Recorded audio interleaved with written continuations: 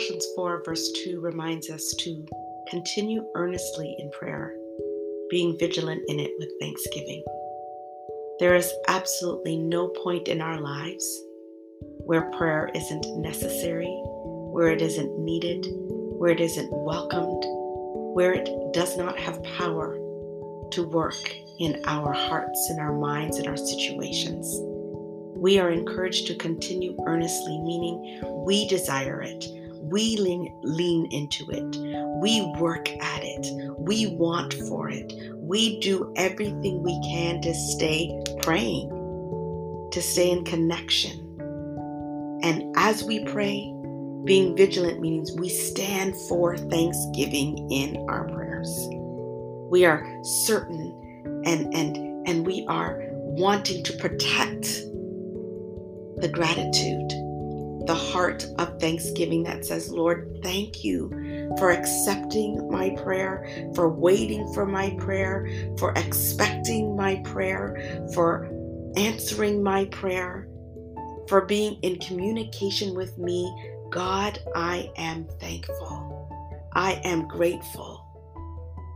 We are to pray with thanksgiving, and we are to pray and be thankful equally with earnest. The Lord expects it because the Lord knows He's good and He knows what He's doing in our lives and with our prayers. So let's not take any more time, but let's run to Him with every prayer and every heart of gratitude that we have. Let's go now.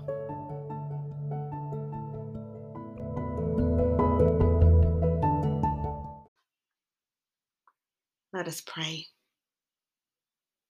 Heavenly Father, as we bow before you today, we are so thankful that we bow before the one who expects us and accepts us, the one whose ear is inclined to us, whose heart beats for us, whose eyes look upon us and never keeps us away from your sight. We're so thankful that we can have communication with you and know that you want it, you desire it, even more than we do sometimes. That, Lord, you are happy that we have come to you because you want to show us your goodness. You want to show us your mercy and your compassion. You want to show us your grace. You want to show us your strength. You want to show us your power. You want to show us what good you've already planned and had in store for us from the beginning of time. We're so thankful that we can continue in prayer earnestly, hungering and thirsting after you, after your love, after your presence, after what you want to have for us and want to give to us, after your best for us, after you, and know that you are going to give it to us because you've already given us everything we need for life and godliness. You've already given us yourself completely in sacrifice. You've already won the victory for us. You've already withheld nothing. And so we come to you in earnest prayer, knowing that communicating with you is what you've always wanted us to do, to stay close so that we can receive all that you have for us.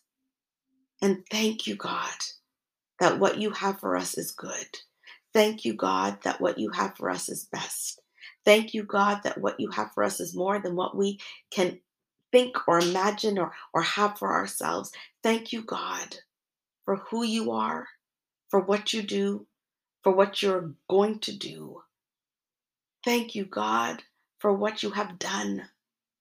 Thank you, God, for knowing what we are bringing before you even before the words are on our mouth. Thank you for knowing what we have need of. You know when we sit and when we rise. You know every thought in our hearts and every word on our mouth. You know the things that we don't even put to words. Thank you for your goodness, for healing, for comfort, for direction, for salvation, for protection, for provision, for what you have kept us from, for where you take us to. Thank you for working out our mistakes and the mistakes of others. Thank you for those things that hurt us that only you can take care of, and you will. Thank you for giving us what we need to keep going and persevering and taking one step at a time when things are so hard. Thank you, God, that we can run to you, that we can call on you, and you are close. You are that friend that sticks closer than a brother. You are everything. So, Lord, we are grateful. We are grateful that we can pray and that you are always listening. You are always present. You are always faithful. You are always able. You are always what we need. So, Lord, we bow, waiting to feel your presence, to hear your message, to see your eyes of love, to receive everything that you have for us in this moment and throughout today. We will remain earnest because we know we need you and we want everything that there is to have and to be found in you. We're going to be vigilant. We're going to protect our hearts of gratitude because, Lord, you've been so good to us and you are always faithful. May your kingdom come and your will be done on earth as it is in heaven, in our lives, in this moment, and in the rest of today, we pray. In Jesus' name, amen.